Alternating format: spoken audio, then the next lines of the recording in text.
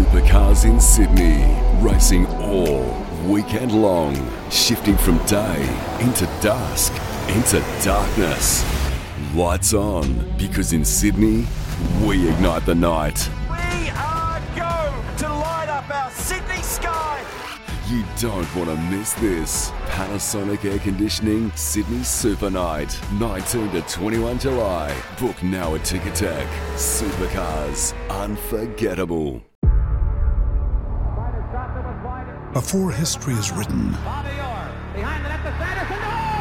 it's played. Before it's frozen in time, it's fought one shift at a time. Before it's etched in silver, it's carved in ice. What happens next will last forever. The Stanley Cup Final on ABC and ESPN Plus begins Saturday. A Motorsport Podcast Network production.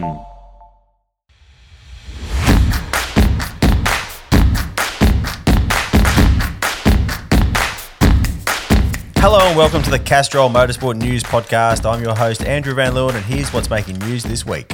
Shane Van Gisbergen is the 2022 Supercars champion. The Kiwi sealed the title with victory on the Gold Coast on Saturday before taking another win on Sunday that helped Triple Eight to the team's championship. In other Gold Coast action, Nathan Herne clean swept the Tasman Series races while Harry Jones was crowned Carrera Cup champion. The Porsche race wins went to Callum Hedge and Aaron Love. Down the road at Sydney Motorsport Park, Valentino Astudi wrapped up the Australian Formula Ford title. The 2023 Supercars grid appears to be set with Cameron Hill soon to be confirmed as the second driver at Matt Stone Racing. The Formula Ford and Carrera Cup champion will be the second rookie in the Supercars field next year alongside Matt Payne. Peter Adderton has ramped up his campaign to get hold of the 26th team's racing charter by agreeing to buy a Gen 3 Camaro from Triple Eight. Should he be granted the licence, the car will be raced by Richie Stanaway in Boost Mobile colours and Supercars next season. There is competition for the TRC though, with Blanchard Racing Team thought to be the favourite to secure it for a second entry. The plan is for that expansion to take place in 2024. Supercars is drawing up a framework to deal with fan abuse both at events and online. The idea is that guidelines of what does and doesn't constitute abuse will be set, and fans that fall on the wrong side of those guidelines will face consequences such as bans. Grant McPherson will start his new role at Grove Racing this week after being granted an early release from Walkinshaw Andretti United. Speaking of WAU, the team is understood to have locked in Optus as the major backer of Chaz Mostert's car for another 2 years. MW Motorsport will continue in Super 2 next season. The team will take over the Ford Mustangs currently being used by Grove Racing, which are actually owned by Kelly Racing. Kelly Racing, meanwhile, has been busy building and developing a race-ready, factory-supported Ford Ranger Raptor that will compete in the stock class at the Baja 1000 later this month. And the Lamborghini Super Trofeo Asia Series has added the Bend to its 2023 calendar. It will be the first time the category has raced in Australia.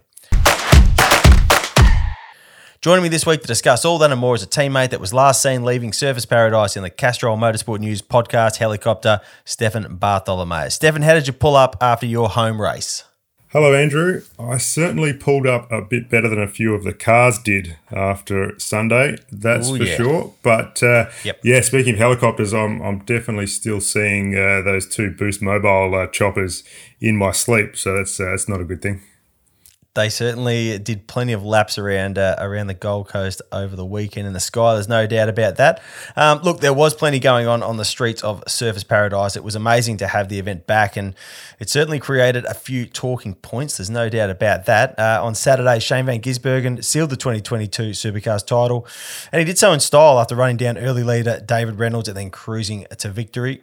No great surprise that he won the race, and no great surprise that he won the title, given he only needed to finish 24th or better in one of the 4 races left for the year heading into last weekend. But, Stefan, what was surprising was his response to a question in the press conference on Saturday evening about his future. He outlined that he does want and plan to stay in Supercars, but said that he won't commit to a new deal with Triple Eight until Gen 3 is up and running, and he's confident that the cars will provide a good racing product. It's understood his current Triple Eight deal runs until the end of next season, so he'll be able to get a good look at how Gen 3 works. Stefan, what did you make of those comments from Shane? Well, he certainly doesn't like Carrera Cup, does he? I mean, he basically laid it out in made that pretty clear. Yeah, he laid it out in 2 parts, what will determine whether he's enjoying it or not, which is key to whether he wants to stay, and that's the need to fix the aero side of it, which, as we all know, Supercars has worked on with Gen 3, but then also the need for there to be enough engineering freedom left team to team to make it interesting and not stale like Carrera Cup, as he put it. So whether it's a close fight or a blowout like Saturday's race on the Gold Coast, where he was just racing the gap behind on his dash, trying to get it to 20 seconds, doesn't actually seem to faze him too much. It's these other things that he was talking about.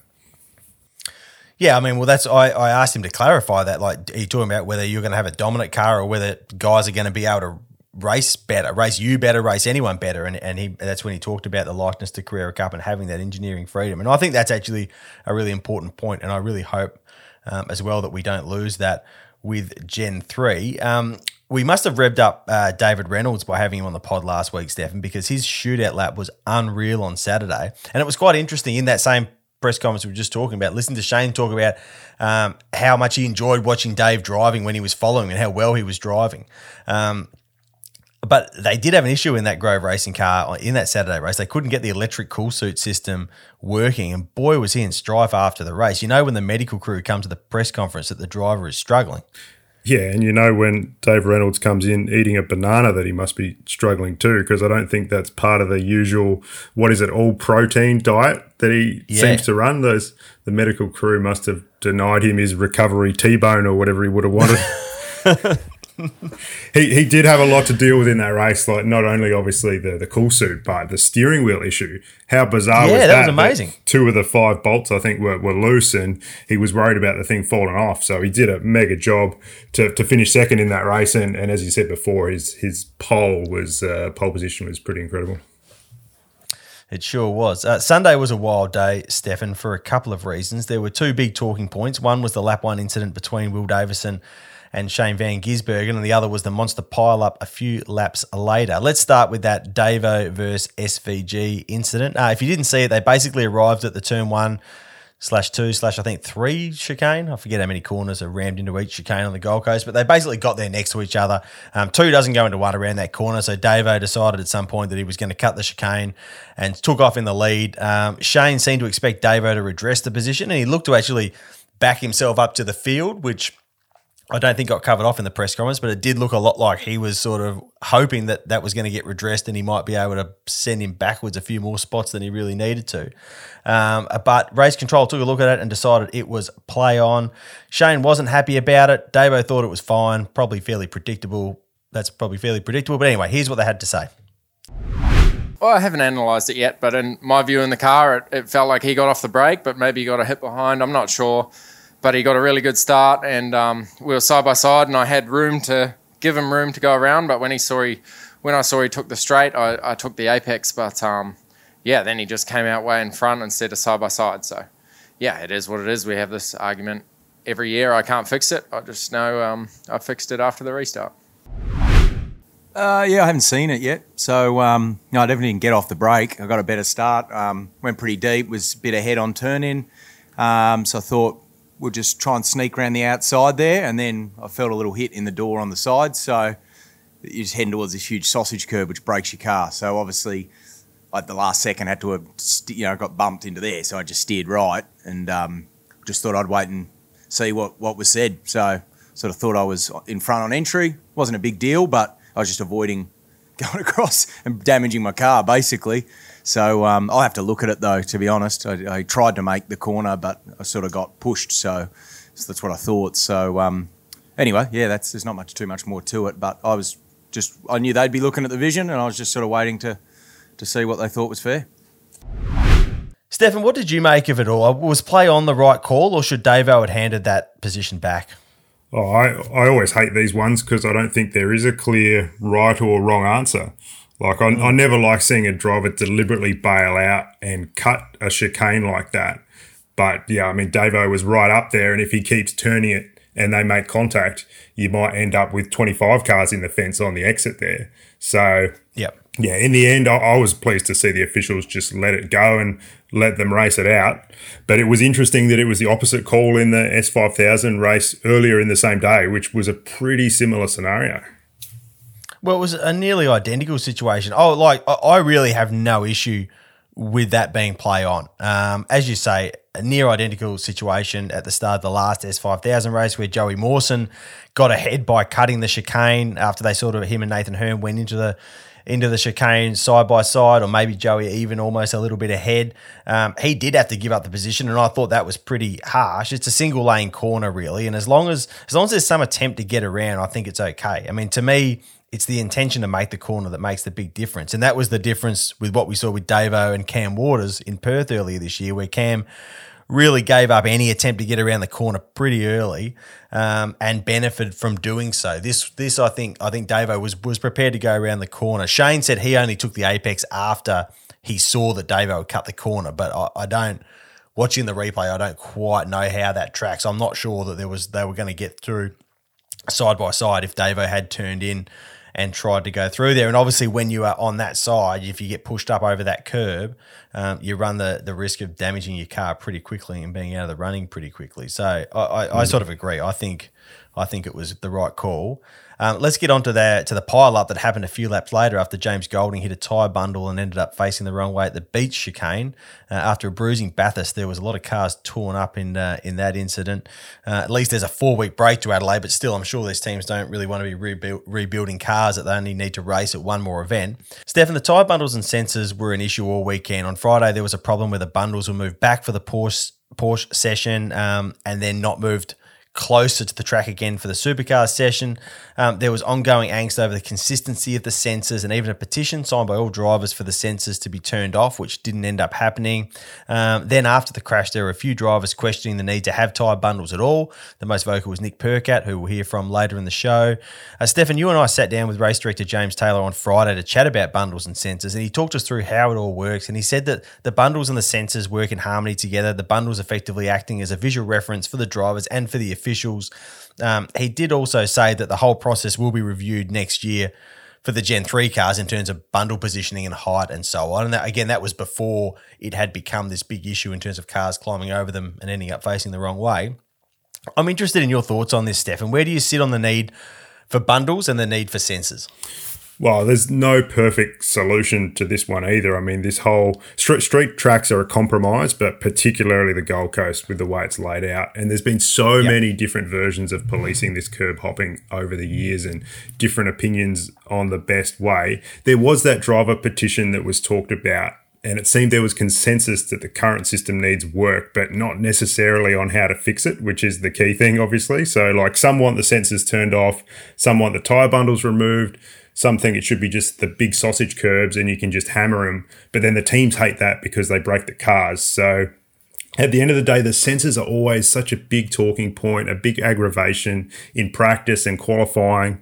But then it does kind of go away a bit in the races. I mean, There was only one driver in 2 days who actually got a penalty for exceeding track limits in the chicane, which was James Courtney there on the Sunday when he was already a million laps down. So the drivers know how to back it off that bit when they need to. So I'm just not sure that the system is quite as broken as it might seem from some of the commentary on the weekend.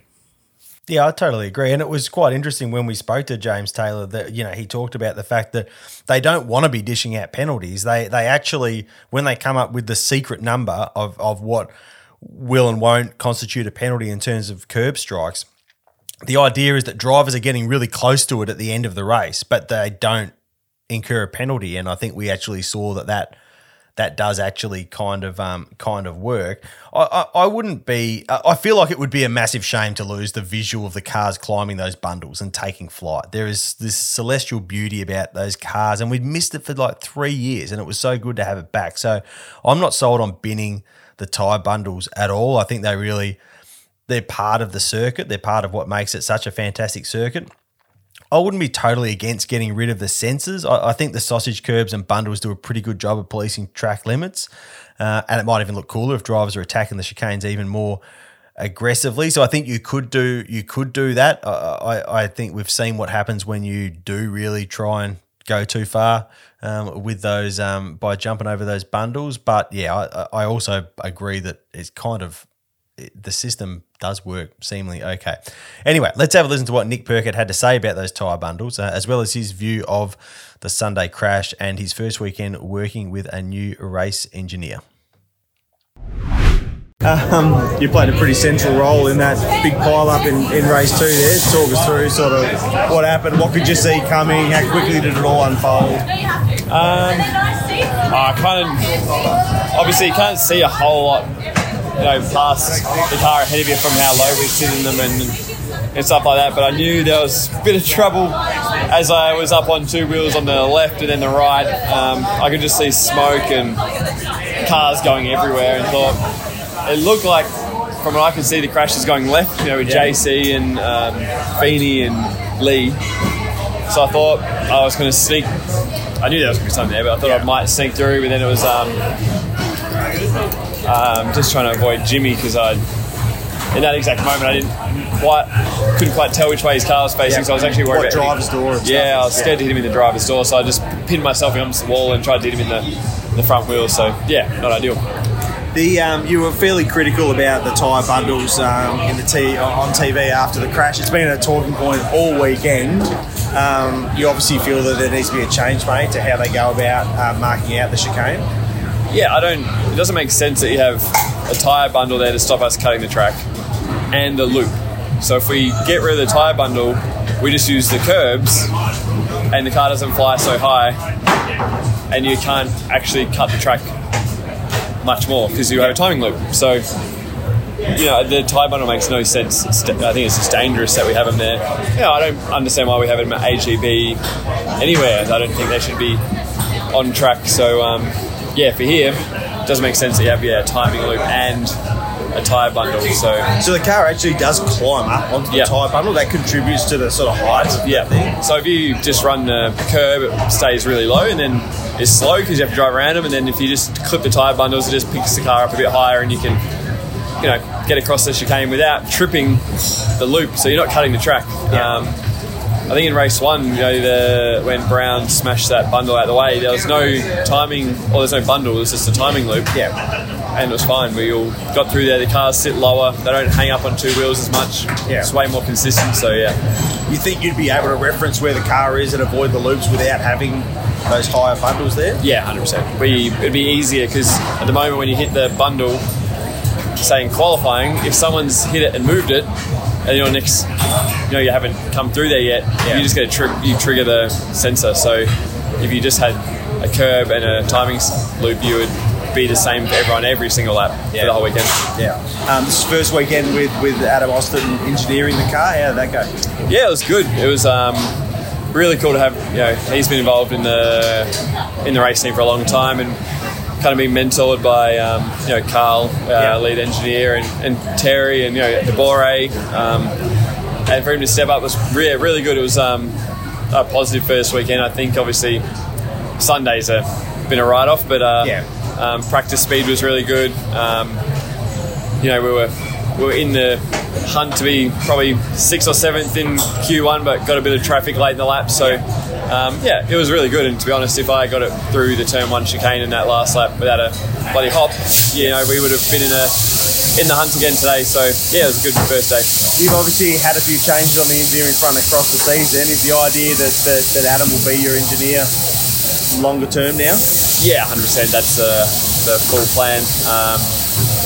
And for me, I would have preferred to go from when Jeff left, I would have preferred to go straight in with Adam, but they the idea was to utilise Shippy a bit longer and do it this way and then get ready for next year. So kind of had to be pretty resilient this year with with what's going on in car 2. It has not been smooth sailing at all from that side of things. So it's just kind of go with the flow. I mean, I'm sure there's lots of people that are looking forward to a new generation car coming to the sport, but you must be right at the top of the list to be able to sort of, obviously there's something in this philosophy that's not quite working for you. Will it be nice to just wipe the slate clean, have another crack with a Gen 3 car? We say that, but honestly, since we found a little drama with my car at Sandown, I think I've only been 0.15 off, 0.2 off Chaz. Okay. Every other track we've been to, our car was probably the quicker car at Bathurst. So even here, Friday we were doing the same times and stuff. It's been fine since. What was the issue? Was it a chassis crack or something? No, just there was nothing actually physically wrong with it, but we just changed the rear roll bar system. Okay. And I just get a better feel from the car now. So it's one of those motorsport things. You put that one on the shelf, and I never want to see it again. Even though we couldn't find a crack in it or anything. It was just I had a couple rounds with that roll bar, and I just lost everything. So ever since we changed that, it's been good. Yeah, but you're sort of confident that Gen 3 might still be a reset that helps you actually show your potential as a race driver in this team? Yeah, 100%. The goal always was positioning myself in the correct environment for Gen 3. Yeah. Because I thought a two-car team's going to be better. Being with a factory team's better. Yeah. All the things that I spoke about when I moved to Walkinshaw necessarily wasn't this year. I would have loved to have had a better year. I'm sure it's still behind expectations. Yeah. Like that's, 100%. But when you have I've had actually 4 engineers this year through nothing what I'm doing. And then you have random stuff like today happened. It's just been one of those years that nothing's really worked out how anyone would have imagined, let alone on track and off track. Supercars in Sydney, racing all weekend long, shifting from day into dusk, into darkness. Lights on, because in Sydney, we ignite the night. We are go to light up our Sydney sky. You don't want to miss this. Panasonic Air Conditioning, Sydney Super Night, 19 to 21 July. Book now at Ticketek. Supercars, unforgettable. One last bit of race weekend related content, Stefan. There was an odd situation on Sunday evening where Erebus lodged an appeal for a Will Brown time penalty, which he got for the awkward contact that left Scott Pye nose into the wall near the end of the race. Erebus paid the $10,000 fee to lodge an appeal and then discovered the penalty couldn't actually be appealed. Barry Ryan certainly wasn't impressed by how that all rolled out, particularly at the fact that Motorsport Australia hung on to his 10 grand. I grabbed him for a chat about it all, and here's what he had to say. So let's start with the actual incident itself. Obviously, you saw something in the footage or in the data that made you feel Will was hard done by to cop 15 seconds for what went on there? Yeah, 100%. I think there's 4 cars fighting over the same bit of track, and they're all checking up and dodging each other, and sometimes somebody gets turned because, Pye turned across to try and get up the inside of Borders under behind Winterbottom, and then he had to brake, and Will was right there on his bumper. Yep. So, him braking is what made Will touch him. It wasn't like Will did anything irresponsible or careless. It's a racing incident, but it's not the way they viewed it. And to find out that I'd forgotten the rule that you couldn't appeal, which an in-house penalty, which is crazy, but.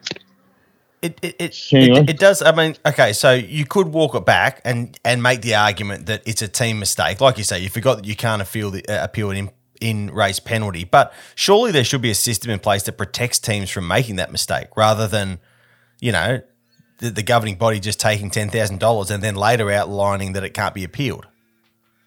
Yeah, well, the appeal, we should have just been notified straight away that thanks for your, in notice of intent to appeal, but as per whatever it is in the rules, you can't appeal.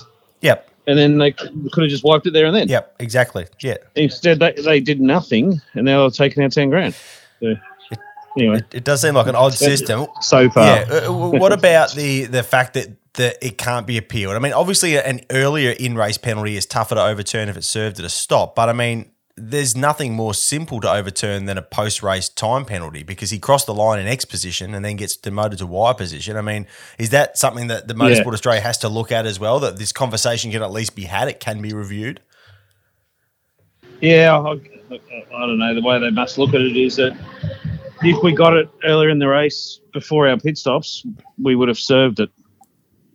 So then you'll have people ignoring serving it in the pit stop to make sure they get to the end of the race and fight it. So I guess that's what they're trying to avoid, that people don't ignore it and then try and fight it later. That's the only thing I can think.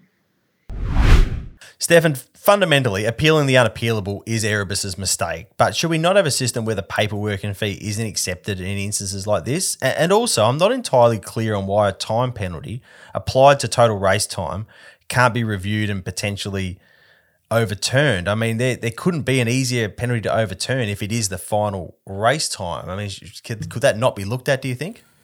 Well, yeah, I mean, there's a fair bit to unpack just in all of that. But, I mean, firstly, I'm genuinely shocked that Erebus didn't know you can't appeal an in-race time penalty like that. I mean, there couldn't have been a more high-profile precedent case than Bathurst 2016, where there was all that hype about Triple Eight appealing Jamie Winkup's penalty, and then it was embarrassingly thrown out for that very reason. So I think it's fair enough that an in-race decision can't be appealed. Like, the umpire needs to be empowered to make the call during the game and for that decision to be final. That's my view on that. It just gets messier and messier the more stuff you're allowed to appeal, which Barry did reference there, the fact that if you get a time penalty early in the race, then you take it at the pit stop, which obviously can't be unpicked later on. So as for the 10K, I mean, that's obviously there as a deterrent to stop frivolous and knee-jerk protests. So it does feel unjust that they've lost it here, but I'm not surprised they didn't get it back, because that's the whole point of why it's there.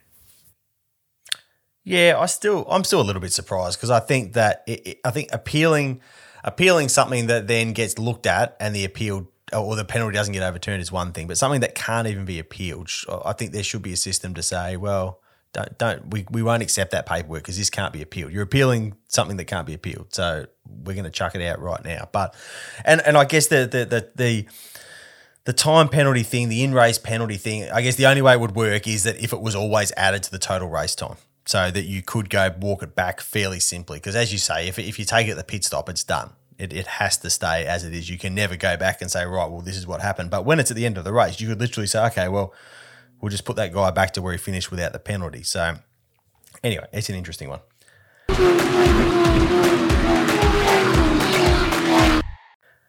There was plenty of news flying around over the weekend, Stefan, including what may well be the final piece of the Supercars grid puzzle for 2023. Cam Hill was set to replace Todd Hazelwood at Matt Stone Racing. He'll become the second rookie in the field with Matt Payne. There were plenty of names linked to the seat. Declan Fraser and Jaden Ojeda spoke to the team, as did Zach Best and Chris Pither.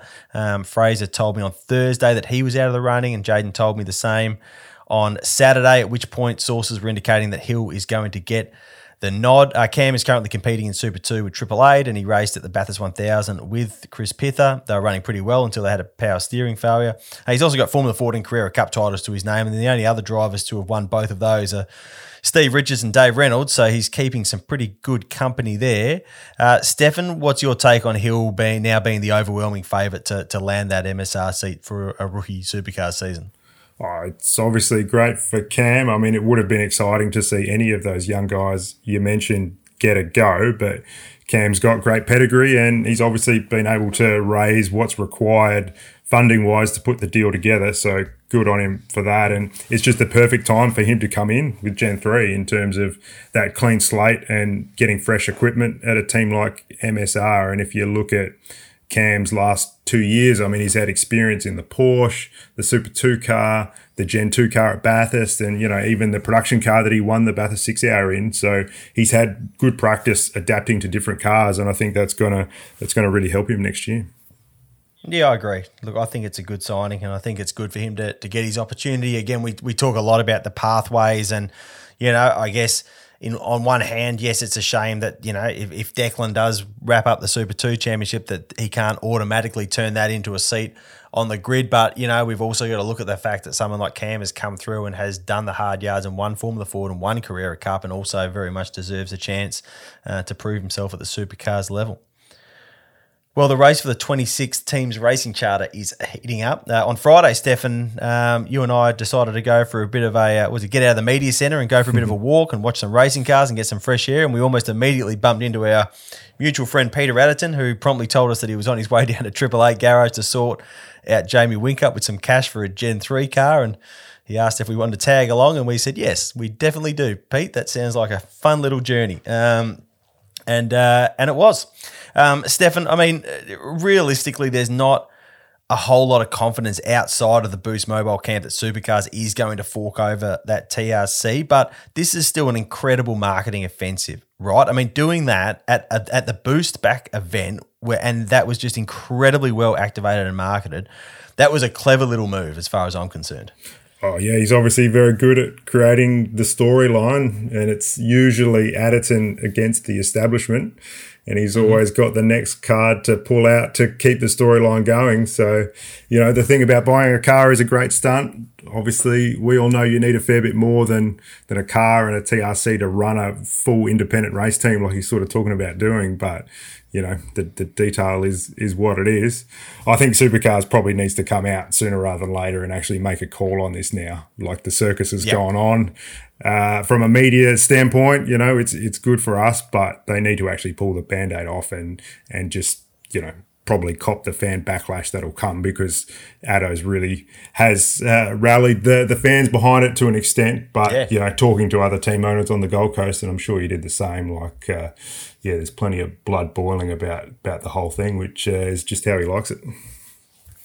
Yeah, I mean, what is considered a more likely outcome for the 26 TRC is that it will end up becoming the second car at Blanchard Racing Team. However, that won't be until at least 2024. So BRT will add a Super 2 car to its stable next year before looking at running 2 main game cars the following year.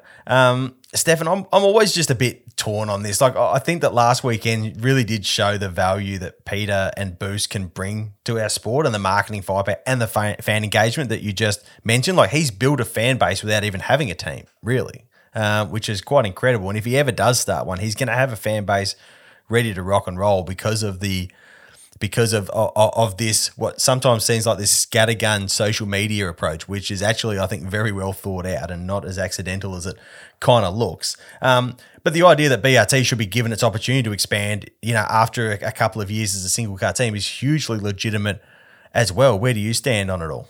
Well, I mean, I can't actually see Peter Adderton having his own team, because part of the drama is always that he's on the move. He's going here, he's going there, he's changing. So that's part of the story that he rolls out. But yeah, in terms of where this TRC stuff is going to land, like, the story does seem a little bit different depending on who you talk to, but it does sound like the TRC document gives existing teams a first right on that last entry should it be taken off the shelf, and Blanchard seemingly would get first dibs on it in this case. I would have thought the fairest way would be to just run a tender process for it, probably ahead of 2024, considering where the timeline's at now. And, whoever puts in the most convincing overall bid would get the nod. But, Supercars have apparently tried to steer Adderton towards hooking up with an existing TRC holder. Obviously, there's plenty out there looking for sponsorship, but clearly that's not the way he wants to do it.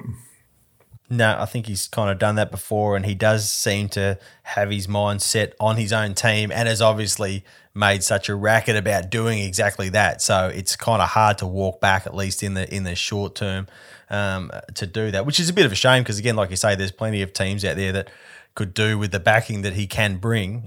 So if he just sort of takes the whole lot until he can have his own show, that's a bit of a shame, but that is really what his, like you say, his Peter Adderton versus the establishment campaign has been built on, let me do this or I'm going to take my money elsewhere. It's certainly interesting. But two months ago, he was pulling out of the sport entirely because of the whole thing with the Optus store appearance from Barclay Nettlefold. So, the story can swing 180 pretty quickly. Oh, there's absolutely no doubt about that. And if there's one thing that, like, you didn't get the sense at all that he is a sponsor that has had it up to here with Supercars on the weekend, because it was about as passionate a naming rights backing as I can remember, really for an event like that, in terms of just how hard they went. Obviously, we've seen Repco step things up in terms of their activation stuff at the track, but just the way that Pete just bangs the drum, and like you talked about the helicopters flying around all weekend, all that sort of stuff. It was... You got to hand it to him. It was pretty impressive. Yeah, it was. And one of the other things was also, like, Supercars often have school kids come in on the Fridays. That sort of program's nothing new, but to see them all decked out with a Boost hat, I mean, that's pretty clever from those guys. Like, that, they just did a lot of little things right that was very impressive. Stefan, on Friday, there was an interesting statement put out by Supercars regarding fan behaviour. Without referencing any specific trigger for doing so, there was a fair bit of noise in the statement, but the crux of it was this line: "This kind of behaviour is unacceptable and will not be tolerated. There are consequences for individuals who go too far." Look, it was kind of hard to get your head around exactly what was trying to be said. You and I, we asked Supercars for a bit more info on what this was all about, and basically It is a response to a request from Chaz Mostert for Supercars to take more definitive action against fan abuse. Chaz is obviously a fairly passionate advocate for limiting abuse in social media with his No Social Hate campaign. What wasn't clear in the statement, but is the actual story of all this, is that guidelines are being drawn up that will define what is and isn't abuse, and will be used to dish out punishments such as event ejections and bans where appropriate. That's something Supercars is working on right now. So that is really the story behind the statement that went out. Stefan, to me, the definition of what constitutes abuse or not is a critical step for Supercars to take, as difficult as it may be, because statements like what went out on Friday aren't, in my opinion, all that helpful. Like, it can drive the idea that you can't afford to care too much about the sport, and that's a dangerous message to be sending at a time where engagement is difficult to come by, and we could definitely do with more of it for our sport. What are your thoughts on it all? Well, I mean, to be honest, this was one of those statements that on first glance, to me, just looked like a box tick from an organisation. But as you say, there's actually a lot going on behind the scenes. Like, it's a complicated space in terms of what rights Supercars has on actually ejecting or banning people and all of that sort of thing. And it's not a unique problem to Supercars, obviously. Like, it came up at Wimbledon this year where Nick Kyrgios got a fan ejected from the stadium in the final, and that fan later took legal action. And then it's something that the footy codes sort of have on their radar too. And it's possibly a bit simpler for footy because you can be banned from the venue or have your membership to the club revoked. There's probably more levers to pull, but yeah, anyway, like, Supercars has its newly appointed Chief Innovation Officer, Tim Watsford, working with its legal department on seeing what can and can't be done. And I think this is an important step in this process. Yeah, for sure. Like, obviously there are people out there that take things too far, and the idea of banning them from events or blocking them on social media is entirely logical. But I just always feel we have to be careful to make sure we're not trying to alter the fabric of sport, which is supporting your favourites and severely disliking the rest, you know? So I just hope that as part of this process, the line is drawn clearly and still leaves plenty of space for passionate support, because I do worry that if we can make it hard for people to care, they will eventually stop caring. Oh, for sure. But like, what they're talking about here is threats against drivers and officials, like both online and actually at the track in person, which obviously can't be tolerated. And I don't know how much of that goes on, but it's up to Supercars to step up here. But also, I think, like, it's up to the fans on the hill to police their own mates with this sort of thing too, if it is happening out there. Like, calling out bad behaviour within your own social circle is a pretty important part of society, I think. Oh, absolutely. And that's some of the examples of threats that we were given feel like things that people standing next to somebody saying that should be like, what are you doing? You can't do that. That is completely unacceptable. So yeah, I think you're right there. And that's what I'm saying. We need to draw there just needs to be a clear line on what is and isn't abuse, so people can carry on with the normal sporting, you know, the support in a way that is passionate, because we need that, you know. And we talk about, you know, the drivers' parade at Bathurst. Yeah, the guys who support the GM teams should, you know, yell some stuff that is within the acceptable bounds at the Ford drivers. That's part of sport. We can't lose that. If we lose that, then we're actually in a fair bit of strife, because if you don't care about whether your team's winning or losing, then, I don't know, the whole thing doesn't really make sense anymore.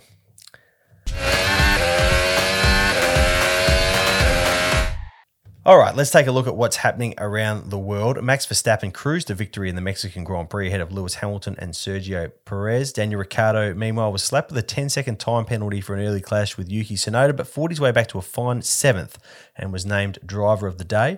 Verstappen's victory came just days after Red Bull Racing was slapped with a $7 million fine and a 10% cut to its aerodynamic testing time for its salary cap breach. Matt Campbell won gold for Australia at the FIA Motorsport Games in France. His victory came in the GT Sprint event, driving a Porsche run by Grove Racing and Earl Bamber Motorsport. Christopher Bell won the NASCAR Cup Series race at Martinsville to ensure he is into the Championship 4 stage of the playoffs. He'll be joined by Chase Elliott, Joey Logano and Ross Chastain, who pulled off one of the wildest moves of all time to qualify for that final four. We'll cover that off in a little more detail in just a moment. But first, Stefan, it's one of my favourite times of the week where we do some window shopping and see what grabbed our eye on my105.com. Last week, I went for a Speedway car, and I'm sticking with the dirt theme this weekend because I found a genuine 2001 Subaru Impreza Group A rally car that was built by Possum-Bourne Motorsport for the great Possum-Bourne to drive in the Asia Pacific Rally Championship. Possum won the 2002 Hokkaido Rally in the car, his last rally win before his very sad passing, and it carries the iconic Rog number plate made famous by Possum. Given I'm from Perth and I have a strong family connection to Rally Australia, to the Rally Australia era here, I have a lot of fond memories of watching Possum-Bourne, so this would be a pretty special car to own. I'll admit the POA on the price tag worries me. They don't tend to run that on something that's going to come cheap. But anyway, a very, very cool car. Stefan, what grabbed your eye on my105.com this week? Going by last week, I thought you were always shopping with my money, so the price on arrival shouldn't worry you at all. But I'm going with a rally theme as well. I think if the WRX is like the icon of modern rallying, then the ultimate classic rally icon is a Mark II Ford Escort, and there's one of those for sale on My 105 at the moment as well. It looks like a pretty neat little car and a lot of fun for 44 grand. It's over in WA too, so maybe you could apply the AVL lens to it for me. Yeah, look, if you need me to go down and give it a test run for you, I'm happy to do it, Stefan. You just tee it up, and I'll be there. I've seen that car. It's down in Bunbury, I think. That's just 90 minutes down the road. I can certainly shoot down and take that for a burn if you like. I'd happily do it for you, mate. Well, if you drive it, it might actually knock a bit of money off the price, so that could work well. Thank you for that. Okay, Castro mailbag time. Zach Dow asks if we should be celebrating or condemning Ross Chastain's insane move at Martinsville. Just in case someone hasn't seen it, I can't imagine nobody who likes motorsport hasn't seen it at this point because it's got to be some of the most famous footage of all time already. But Ross needed to get ahead of Denny Hamlin to keep his playoff hopes alive. He was a fair way back on the last lap, so he decided to basically just throw it into the wall at full throttle, bumper his way around the last corner, and it somehow worked, and he popped out just in front of Hamlin to get through. Even Hamlin was like, "Yep, okay, can't do much about that." That was pretty awesome. But it's incredible. But it is kind of like this is a really good question, to be honest. Of course it's awesome. Of course it adds to the entertainment value of NASCAR. And if it hadn't been a discussion point here, he was definitely going to be my Castrol Star of the Week this week because it was an incredible thing to do. But I guess we've also seen people seriously hurt and even worse from full throttle impacts with walls in NASCAR by accident. Plus we have these sort of concussion concerns with the next gen NASCARs because of how stiff they are and that sort of stuff. That's become an issue this year. So I guess I don't know if I really have an answer, but it's kind of a fascinating case, and it would be interesting to see what NASCAR does about it in the future. They've let it fly now. They've said, no, it was okay. We don't have a rule to apply any penalty for doing it. But I guess people purposely driving into walls is a pretty dangerous precedent to set. What do you reckon, Stefan? Yeah, I think you've probably arrived at the right place on it. I mean, to go back to the question, we should probably be celebrating it and condemning it at the same time. I mean, it was amazing, as you said, incredible out-of-the-box thinking, but they can't have everyone doing this every week or on tracks where they think it's going to work, so they need to probably draw a line under it now and move on. Yeah. Alrighty, let's hand out some Castrol Stars of the Week. Stefan, this week my Castrol Star is going to Nathan Hearn. He shook the S5000 bridesmaid tag on the Gold Coast with 3 comprehensive race wins, and he did so against Joey Mawson, who has become the benchmark of S5000 racing and someone who's been pretty unstoppable over the past couple of years. I think Hearn's performance sort of showed the amazing form that he's in at the moment, particularly given he went into the weekend talking about how, he tends to end up having issues in first rounds of whenever he's in an S5000 car, and he wanted to just have a really clean weekend, be really conservative, and then go full attack in Adelaide. So if that was going conservative, then then he's looking pretty good to win a Tasman Series here. Plus, he's off to the States to race the Trans Am in between the 2 Tasman Series rounds. So he's having a pretty incredible end of the year, and that's why he gets my Castrol star. Stefan, who's getting your Castrol star this week? So you're talking about him wanting to be conservative, but didn't he say to you at the press call on, what was it, Thursday, that he was going to go ham and cheese? He did use the phrase ham and cheese. No, he didn't say he's going to go ham and cheese. He was talking about push to pass, and he said you might save them all up and go ham and cheese on the last lap. And I'm still not 100% sure what that means, but it sounds both delicious and impressive. You were certainly pretty excited about S5000 over the weekend. It's a good choice for Star of the Week, but for someone who's been quite critical of the category, it seemed to get you up and about a bit, seeing those cars. Yep, no, totally.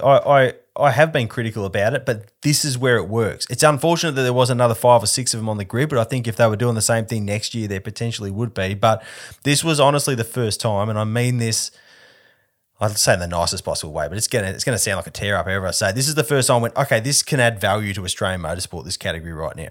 This is where it makes sense. When they were sitting there doing the photo call on Thursday over near the beach at Cane, it was like, yes, this is where these cars can add value, and they'll do the same in Adelaide. And hopefully, this is the precedent that is set for setting the calendar.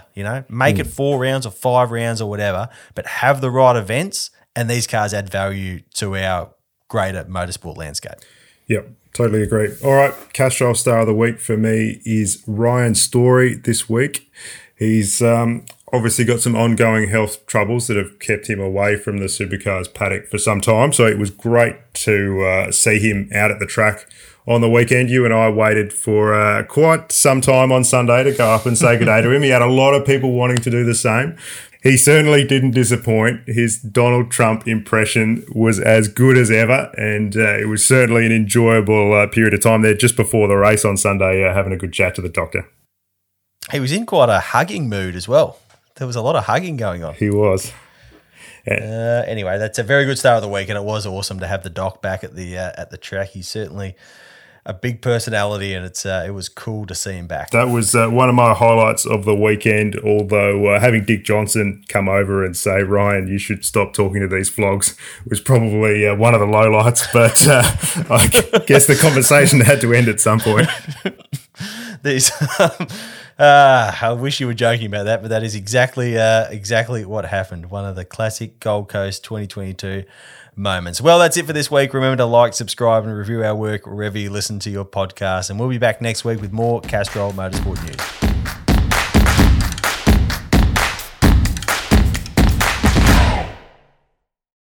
Supercars in Sydney, racing all weekend long. Panasonic Air Conditioning, Sydney Super Night, 19 to 21 July. Book now at Ticketek. Supercars, unforgettable.